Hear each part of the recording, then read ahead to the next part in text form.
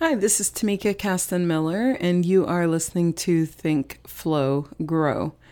At the end of this and every episode, you will find a meditation, so stay tuned.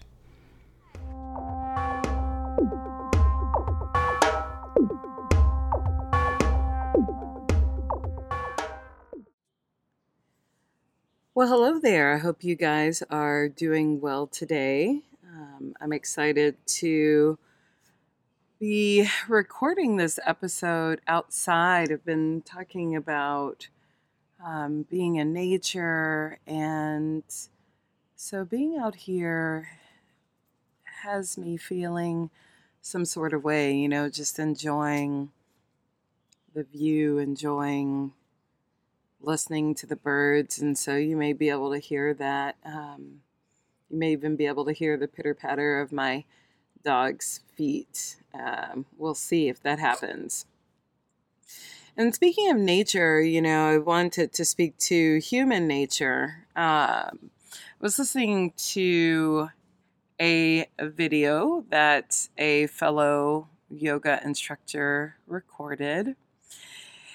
And essentially, it was his explanation of why he has a no touch policy.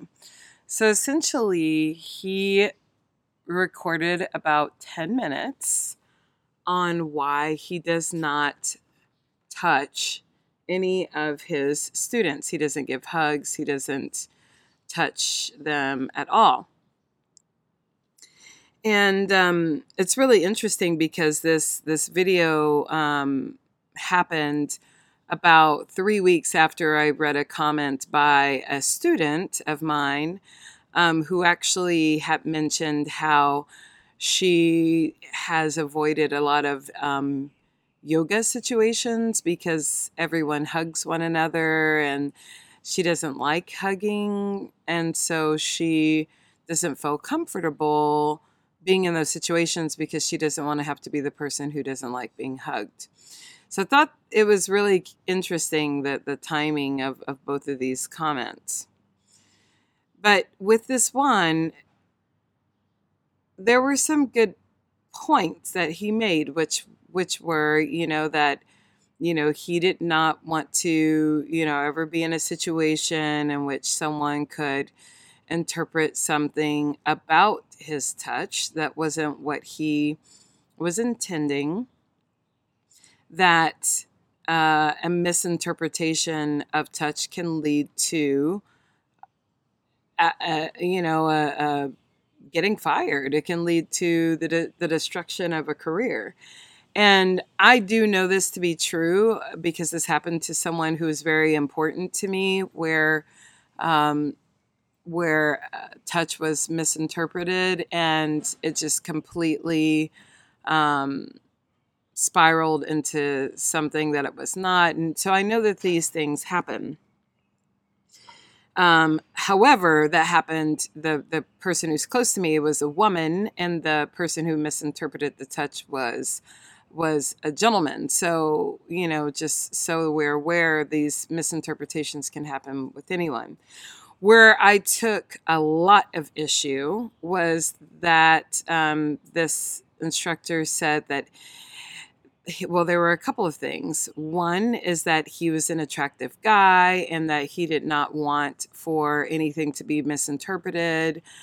And so his reasons for not touching people were about him instead of about the student. And that was one issue I took. I'll explain why soon. And then the other issue, the bigger issue that I had was that he explained that in yoga, a lot, in his words, a lot of people come to yoga with trauma or damaged, and they come to yoga to cope with that trauma or that damage. And because of that, a lot of things we're yoga teachers are dealing with people who are informed by these traumas and by this damage. So essentially, We are being entrusted with the well-being of damaged people. Okay, first of all, many of you, if you've been listening to me for a while, you know that I do not like the guru perspective. I think that a lot of people who consider themselves to be gurus and who other people consider to be gurus have done a lot of damage in the world, just period. Not just yoga gurus, just gurus in general have done a lot of harm in the world, have done a lot of long-term harm. And I think that anyone who gets super caught up with having a slew of sycophants is in danger of being that person and doing harm in one way, shape, or form. I think that this perspective of people coming to the practice are inherently damaged is bullshit. I think, first of all, everyone has trauma. Every single person in the world has trauma, has had a trauma, whether that be the death of a loved one, whether that be abuse, whether that be, that first time that someone dismantled what you thought about yourself because they called you this, that, or the other. Every single person has experienced a trauma, some small, some large. So every single person, every human is walking around with those traumas, which this person admitted. However, that is not everyone comes to yoga to cope with that. And I think using yoga to cope with things is also kind of an interesting way of looking at things. I mean, realistically, everything that everyone says is a projection from their own inner life, right? So clearly, this person has had either an accusation in the past or has had some sort of inappropriate touch in the past. So I get and can give license to some, or give some leeway because I realize that everything that's being said is a projection. However, if this is your projection and you're the yoga instructor, then this is problematic. You are telling me that you think that every single person that walks into your class, A, is damaged and B, is there to be fixed for that damage. And then, so who are you? The person to fix them? Are we in the business of fixing people? So, yeah, that is a problem.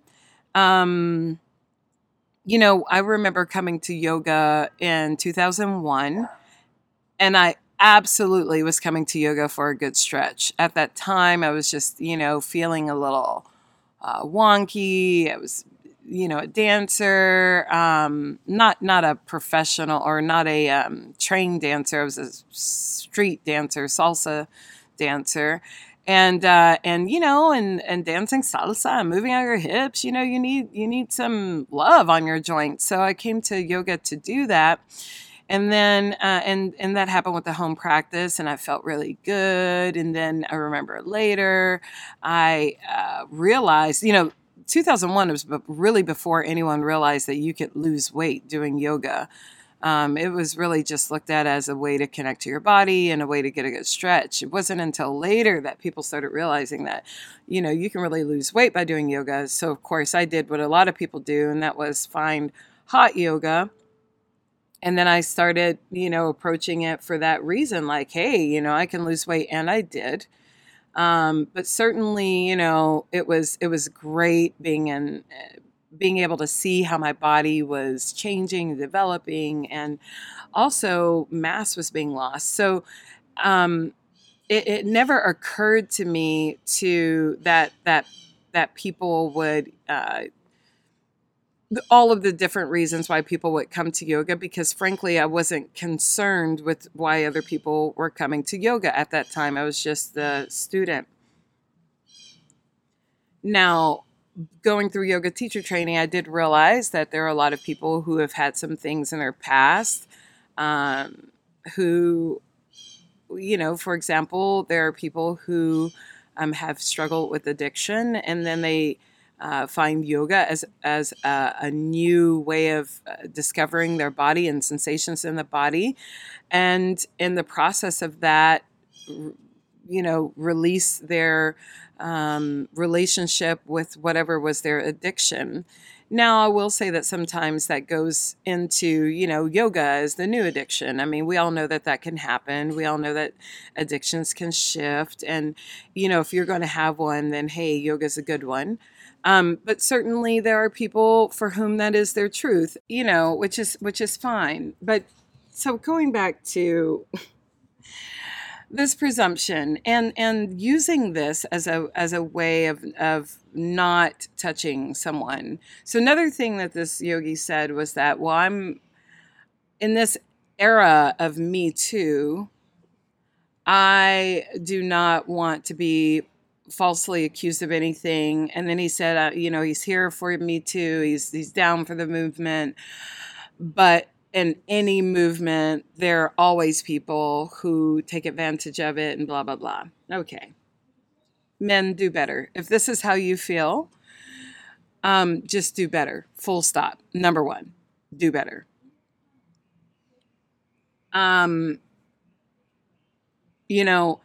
If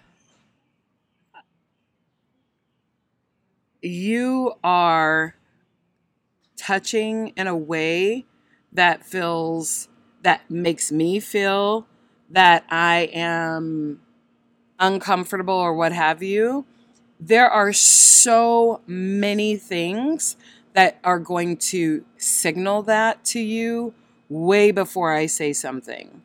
And this is one of the things that we are called to do as humans, is see one another. It is so easy to see whether or not someone wants to be engaged by you. Just look at their proximity to you. If you walk closer to someone and they step back, they are telling you, I don't want you to come any closer to me. You are in my space.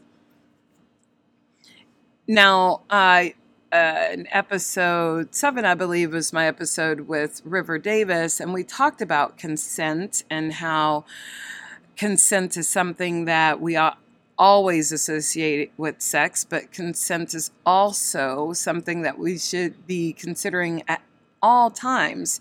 Do I have the consent to engage with you, hug you, all of those things? And I believe that as humans, we have a natural desire to be touched as well as to be seen. And it is the boundaryless people who engage with others or who impose themselves onto others that then create this unnatural response to touch, which is, no, do not touch me, because I have been touched in a way that did not use my consent, and that was inappropriate, and that did make me feel bad. And of course, that this goes all the way up to assault and rape and all of those things.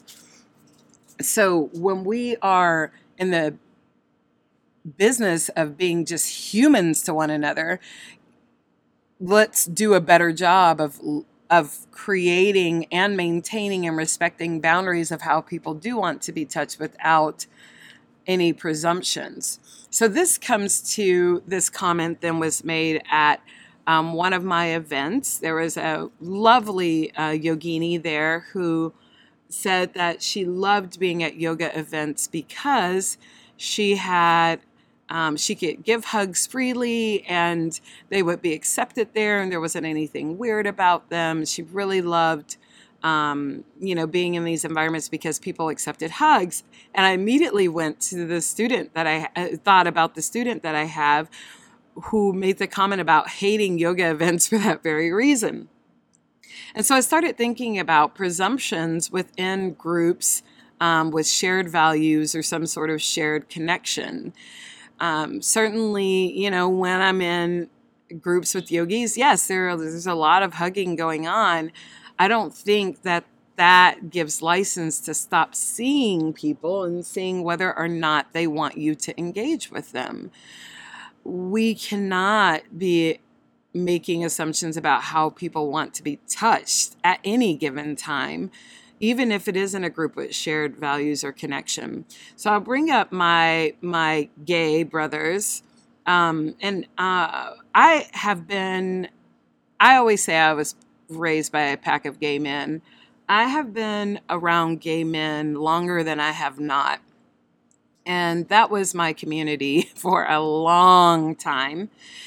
And one of the things that I have observed in the gay male community is, the touch, the excessive touching, um, amongst one another. And I really think that it is because, and of course, gay men chime in here, but I think that is because there's a sense of freedom and acceptance within the community that isn't there outside of the community. And so being able to touch one another and being able to be free with one another, is a sense of, there's a sense of freedom associated with that. It's the same with, bisexual people. And, I am in that community, and certainly there is a sense of freedom in what you can say and how you can act when you know that you don't have to kind of choose a side or present as straight or present as lesbian or whatever, because the group that you're in accepts you for who you are. And so there's this kind of shared set of assumptions that come to the table. But what I have found is that there are also always people within those groups who do not want to just be touched because you have a shared set of a situational sharing, if you will, or shared connection. There cannot be any assumptions when it comes to that, because there's always someone who is coming with their own story, their own information, their own set of experiences that have informed how they want to be engaged. And by seeing a person just as a member of a group versus seeing a person as an individual, those assumptions can lead to big and oftentimes dangerous problems. So when we talk about all of these things within the yoga community, at least, oftentimes that turns into a conversation on trauma-informed yoga.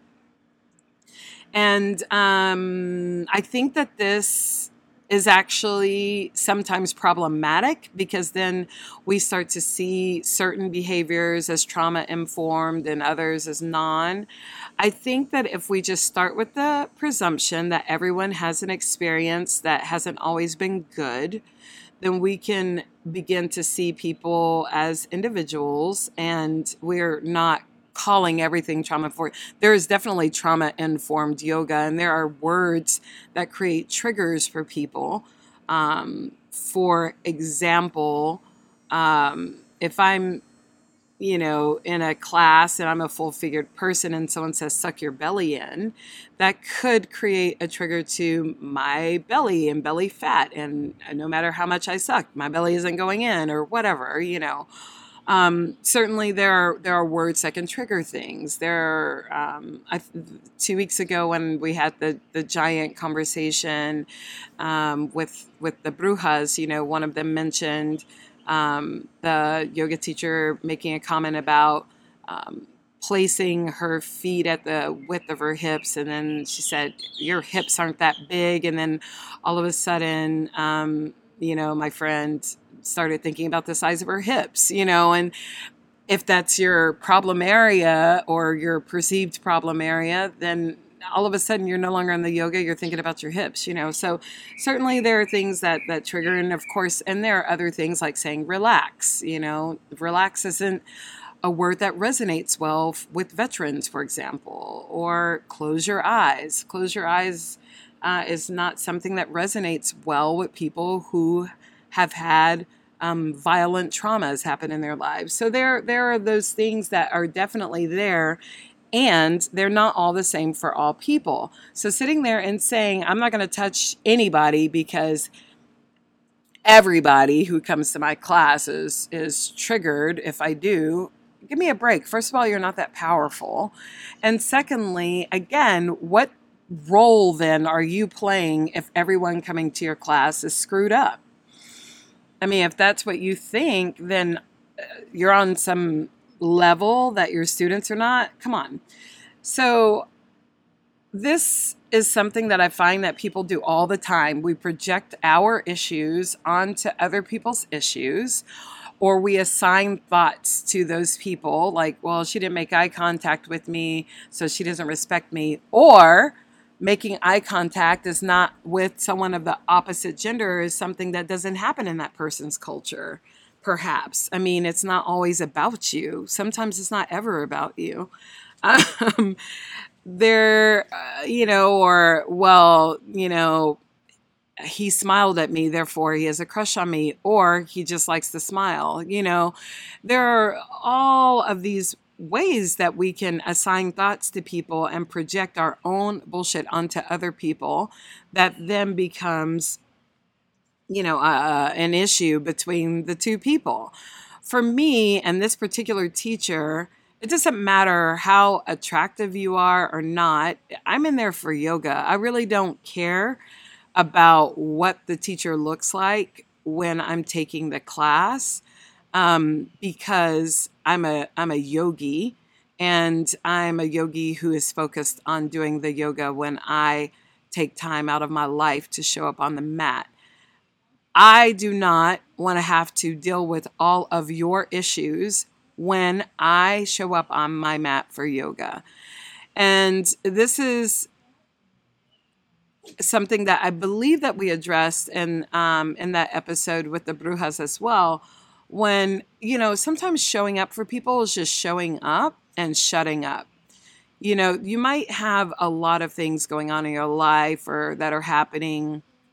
I mentioned in an example before, and I can't remember if it was on an episode or if it was just commentary that I made on someone's IGTV, but about how I hate when I show up to a class and they're like, I had such a hard day, therefore we're going to do hip openers in class. It's like, I'm not here for your hard day. I'm here for my hard day.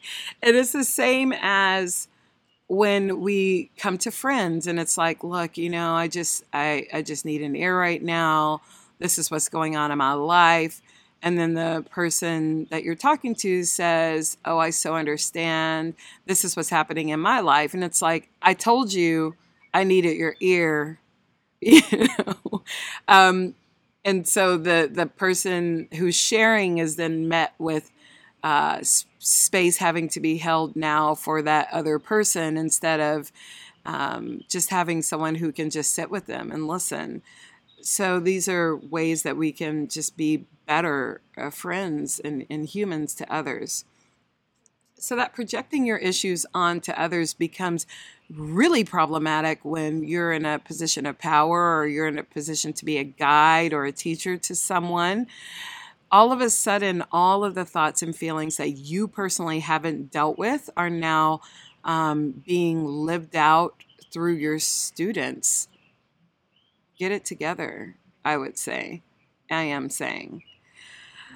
So one thing that I really enjoyed about going through the process of teacher training, and I think the reason why it informs a lot of what I do, um, I went through it when I was, older, and I'd already been a yogini for around 15 years. So the way that teacher training landed on me was a little different than someone who's kind of newer to the practice.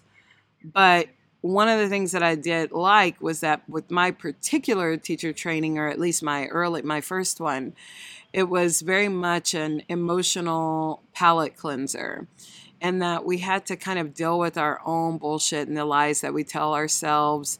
And we had to deal with all of those things because, even though they didn't explicitly say that, but because when we are in the business of holding space for other people, we do not need to be in the business of dealing with our own crap. I've said before, and I'll say again, when I finally set aside all of my own personal tapes and judgments about my life, my body, my blah, blah, blah, and realize that the world was better served by me being in the act of service and the act of gratitude and the act of evolving and vibrating higher and things like that, without letting culture's definitions of whatever inform my thoughts and feelings, which, by the way, happened by practicing yoga, practicing meditation, and all of those things. I was able to then change how I saw the world, and subsequently the way that I interact with the world is very different than someone who hasn't necessarily done that work. So there are a couple of things that come to mind as opportunities. The first one is what and one of my mentors called, former mentor called, I am, you are. You know, essentially, like, this is who I am, this is how I feel, these are the set of assumptions that I'm coming from. This is who you are, this is how you feel, and this is where you're coming from. So whenever someone is telling me about their life or their story, their issues, which happens a lot actually, because of, you know, just being a good listener and being a teacher to many, by being able to just listen and acknowledge what that person is saying without being in the business of trying to fix or trying to resolve or any of that, but just listening by saying, okay, what I'm feeling is irrelevant in this moment. Everything about this conversation has to do with you, and you are where you are, and I am who I am, just listening and being an observer, just holding space for you. Keeping that in mind, whether or not a person is talking about the death of a parent or their child going away to school for the first time, you know, these are things that I have experienced, and I don't have to go into my experience in order to hear that person's experience and hold space for them. There's also another thing to be thought about, and that is the false equivalence of having boundaries being a lack of contact. That is not true.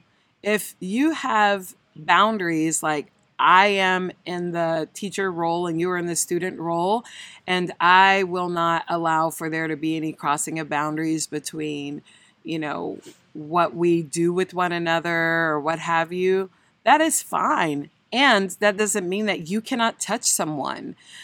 Touching is such a basic need for humans.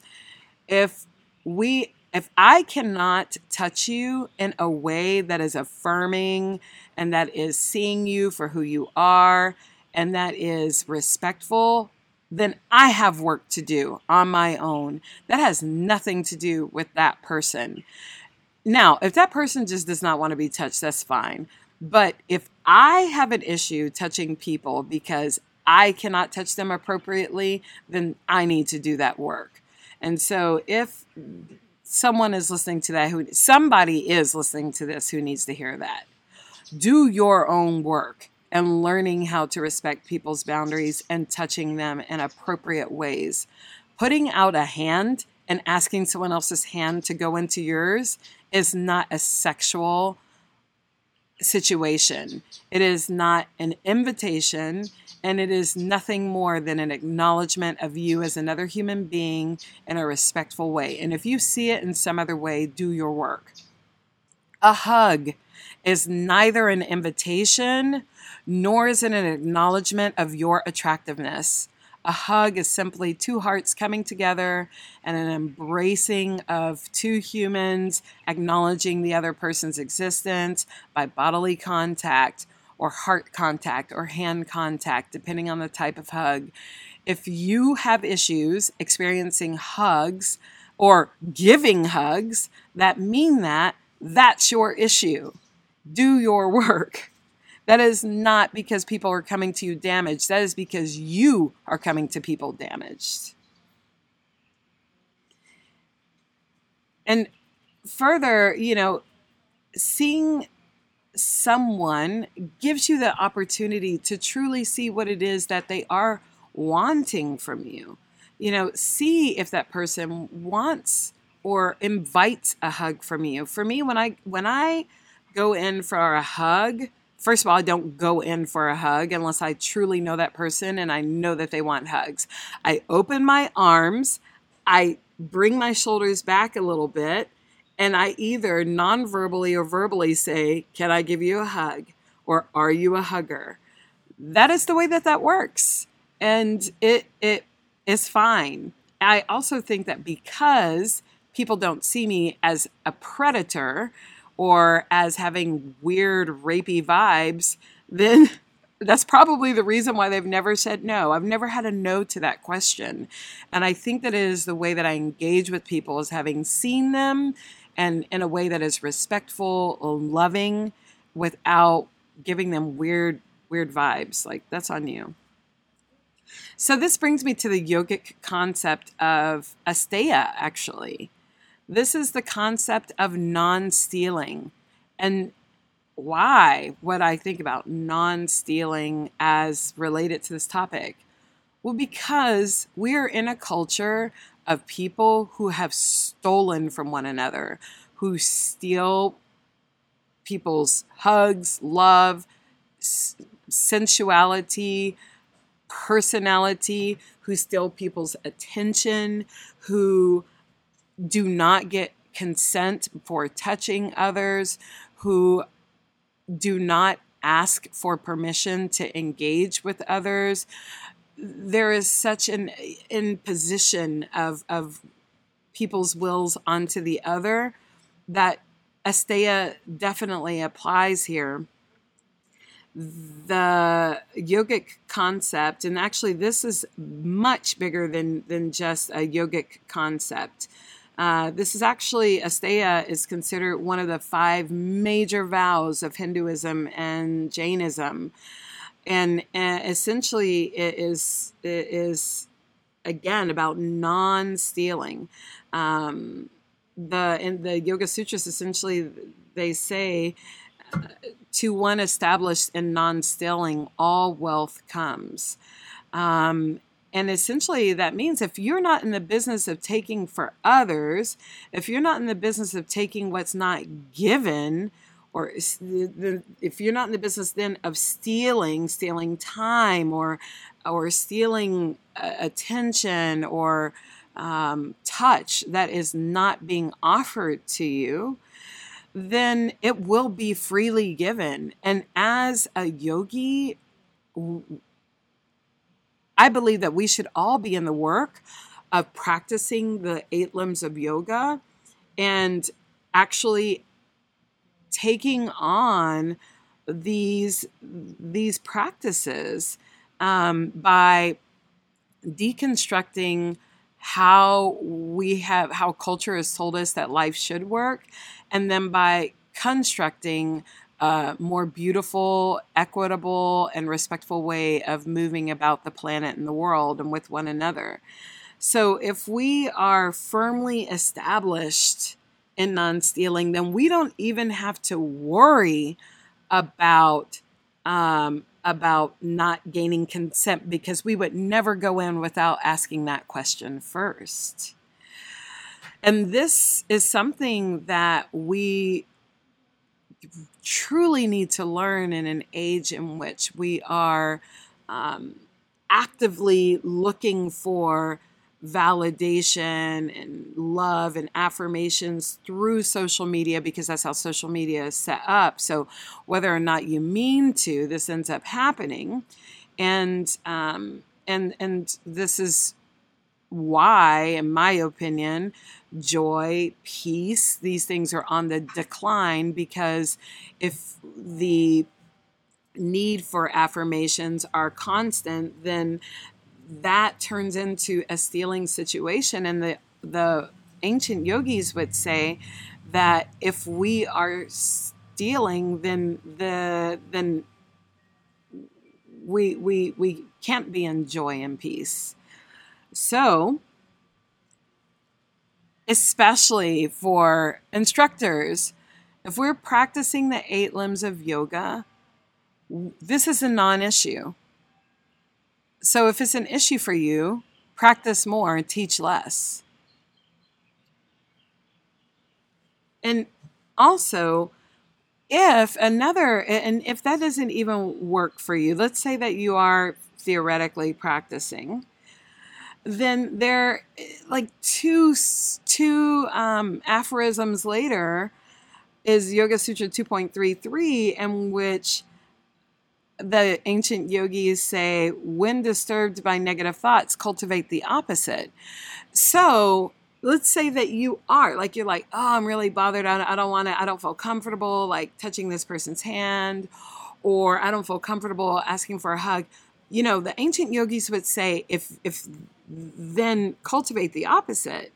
So maybe that is your work then, to change your relationship with those feelings. And my question is always, why? Like, get curious about that. Like, what's really going on that comes between you and this situation?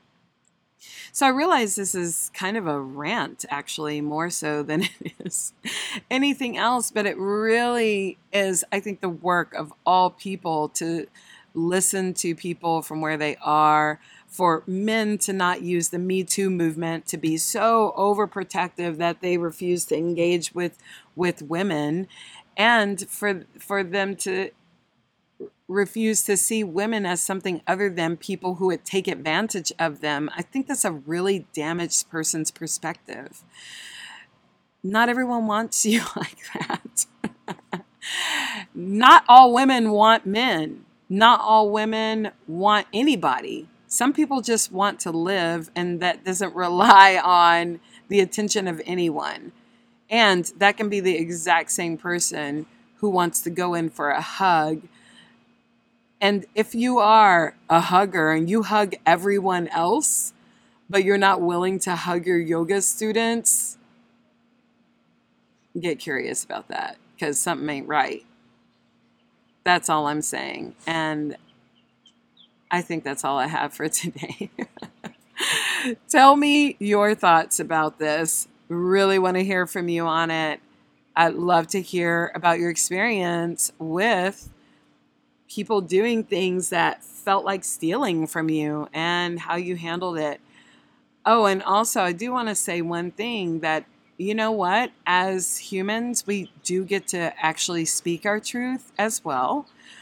So if someone does try to go in for a hug or touch you in a way that you don't like, I say tell them. I say tell them straight up, just like, I don't want you touching me in that way, or I'm not a hugger, or I'm good, or take a big step back and let that person maybe see a bigger response that hopefully that person listens to. So yes, please tell me your thoughts on this one. Email me at tamika@asheyoga.com. You can direct message me on the gram. I'm diva_transcending. And you can also message me through Facebook at Ashe Yoga.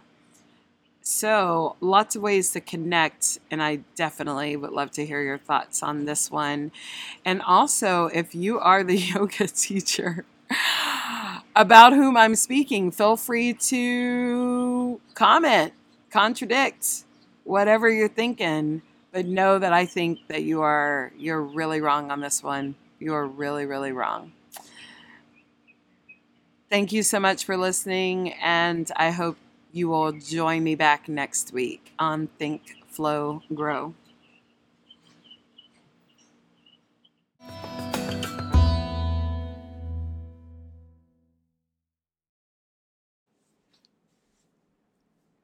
Come to a comfortable seat or lying down position.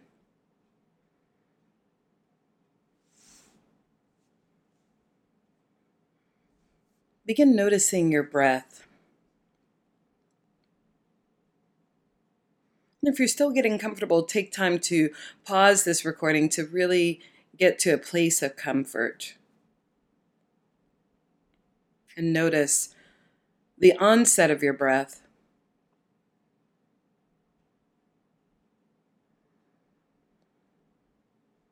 Notice its depth.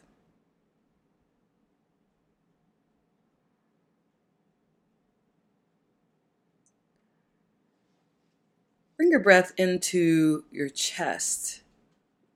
Begin to notice the rise and fall of your chest, or perhaps even the movement of your shoulders as you bring it into this chest space.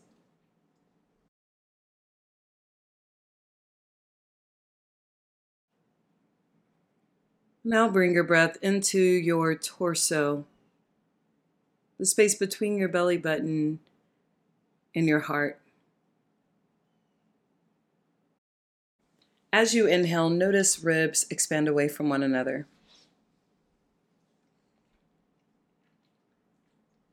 And on your exhale, notice the ribs come back together.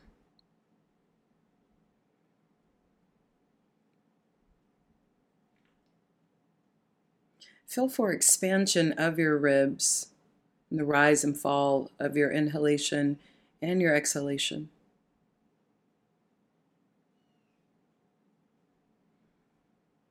And now bring your breath into your low belly. Notice your belly rise and the pelvic floor being pressed down on your inhale. On your exhale, pelvic floor rises again. Take a full belly breath in, pelvic floor presses down. And as you exhale, the pelvic floor comes back to a natural state. Continue breathing in this way.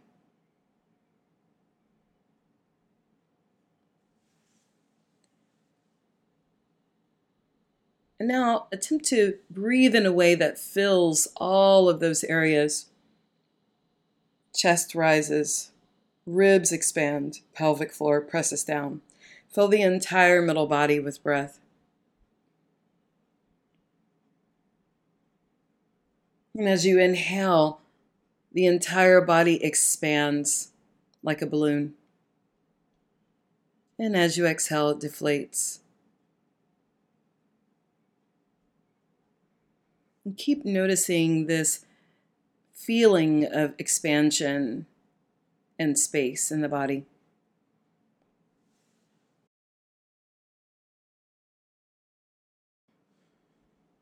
And now bring your awareness to your low belly again. Behind this space is all of your reproductive organs.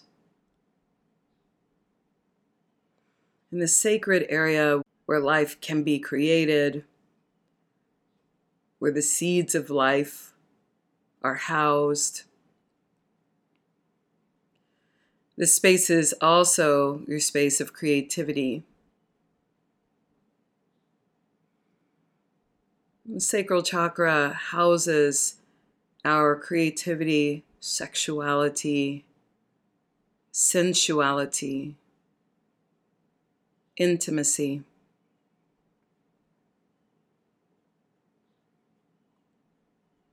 Bring an awareness to your breath, giving your breath a color, orange. Begin visualizing the color orange in your low belly area. Every inhale, the orange grows more vibrant. And as you exhale, it expands from front to back.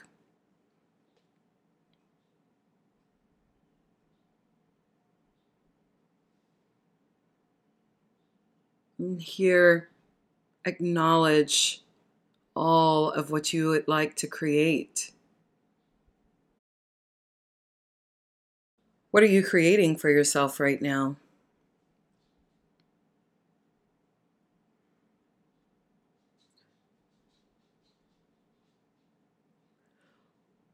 What would you like to create, but you haven't yet been able to bring to fruition?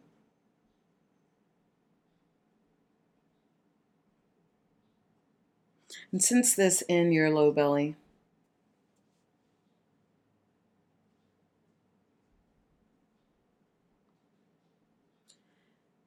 Acknowledge all of the parts of you that desire. Acknowledge desire.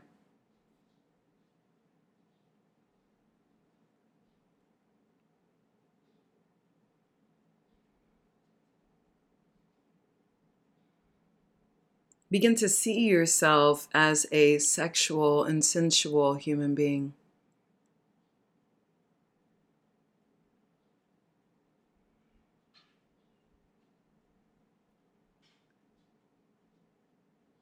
Acknowledge your ability to experience life through the senses. To acknowledge life through touch, taste, smell, hearing, sensing, seeing.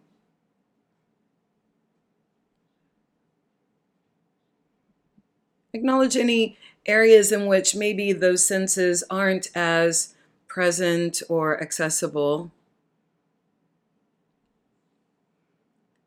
yet still being able to sense and experience life in a visceral way.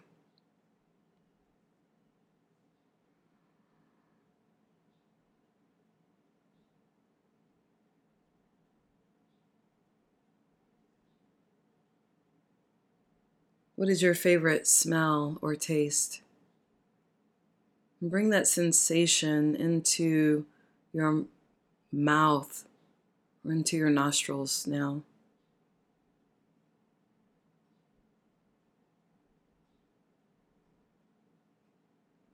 And fully experience what it is that you desire.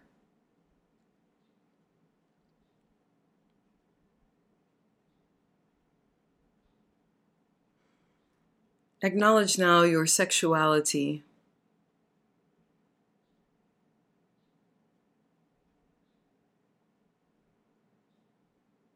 You may have feelings that come up about your sexuality as a part of a system of constructing what is good or bad. Acknowledge those feelings without any type of emotional connection. Just acknowledge them. Notice those feelings when they come up. And acknowledge yourself as a sexual being.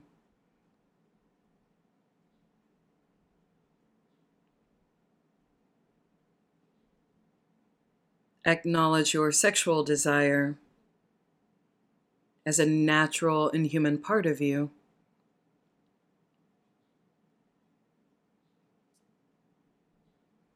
Or lack of desire.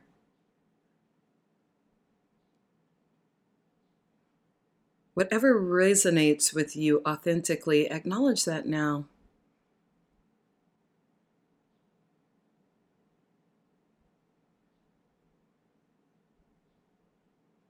From this same space in which we create relationships, art, music, belly laughs.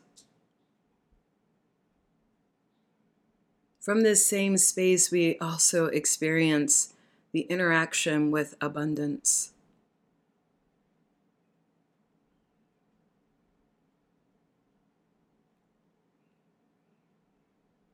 And there's an abundance of beauty and life and love to be experienced through the senses.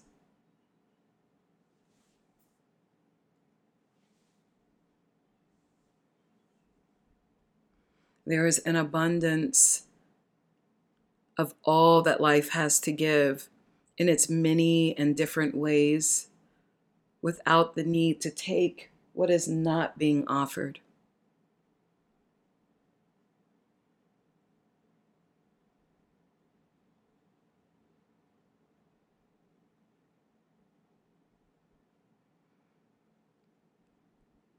And come into a time, bring into your mind's eye a time in which you took what wasn't being offered.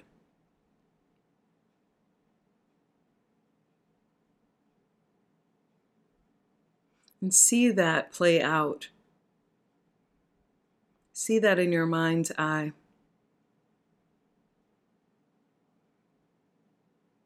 And ask for healing for that moment and that experience and forgiveness.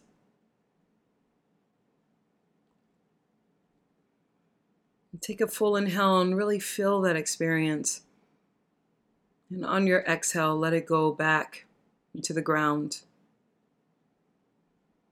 back into the earth's intelligence, to be absorbed by Pachamama, to be absorbed by that which is bigger than you.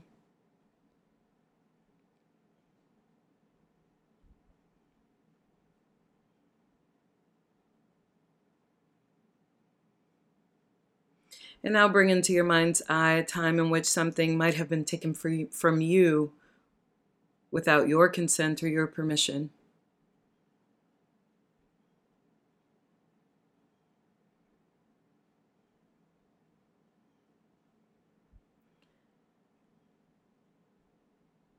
And give yourself an opportunity to experience healing for that.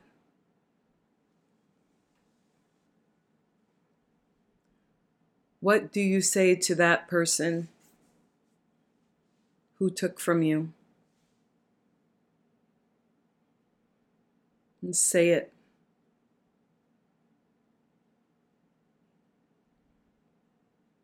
And what do you say to yourself in that moment? How do you nurture yourself in that moment? And give yourself love and nurturing in that moment in which something was taken from you.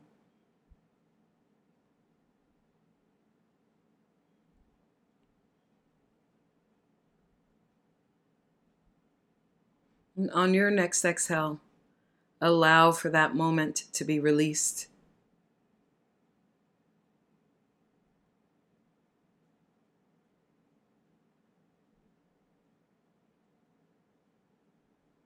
Now bring into your body a sense of gratitude for having released today. Feel gratitude, fill your entire body. A bodily experience with gratitude fills you, an acknowledgement of having released what you needed to release today, for having received healing.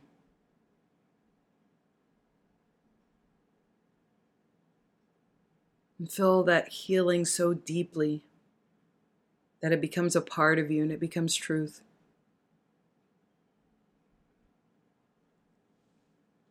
Express your gratitude for this healing.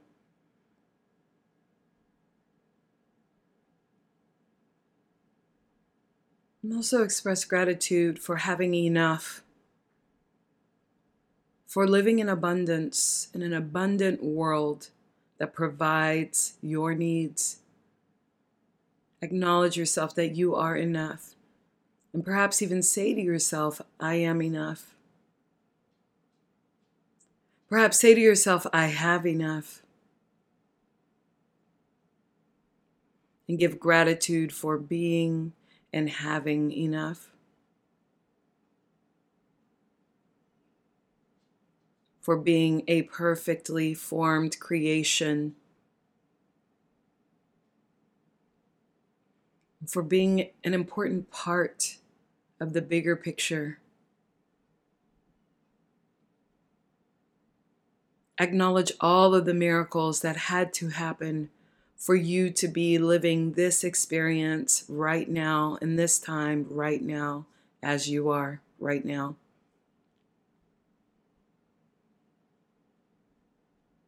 Beautifully and wonderfully made. And enough.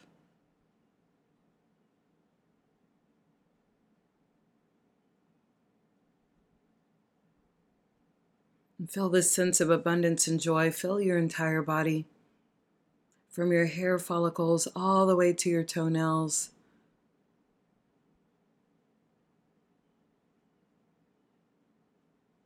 Take that full body inhale. And exhale with sound. Ah. Be in creation, using sound. Take another full deep inhale into your belly. Exhale.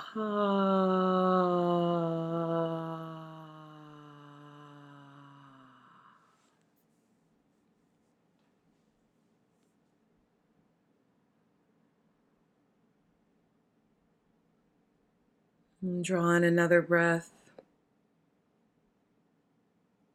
And as you exhale, begin to sense your fingers and your toes. Sense the connection of your body touching the ground or your chair, the clothes on your body. Begin to wiggle your fingers and your toes to reanimate. And just before coming out of your meditation, acknowledge that you give yourself permission to be new, to be fully emboldened with your desires and your adequacy, to live in the knowledge that you are enough. Give yourself permission to live in that way without the need to take more than what's being offered.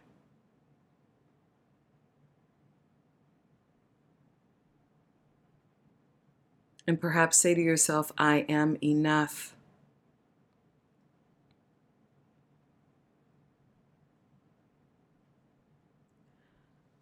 Bring your hands to Mandala Mudra. Left hand settles into your right hand and the thumbs touch one another. The circular pattern, bring it right in front of your low belly. And acknowledge your sense of wholeness, adequacy, abundance, with all of the gifts that have been given to you. That they are all enough and that you are enough.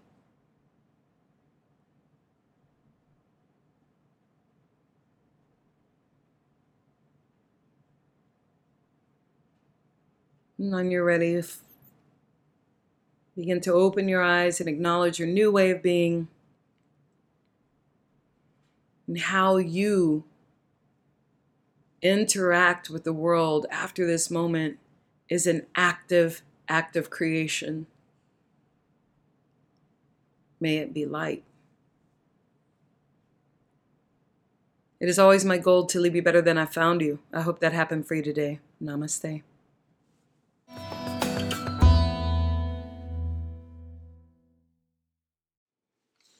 You've been listening to Think, Flow, Grow. This is Tamika with Asha Yoga. I'd love to hear your feedback and would love to hear any topics that you'd like for me to address. Feel free to email me at tamika@ashayoga.com. Also, you can go to that website to find out upcoming workshops, retreats, and events in your area.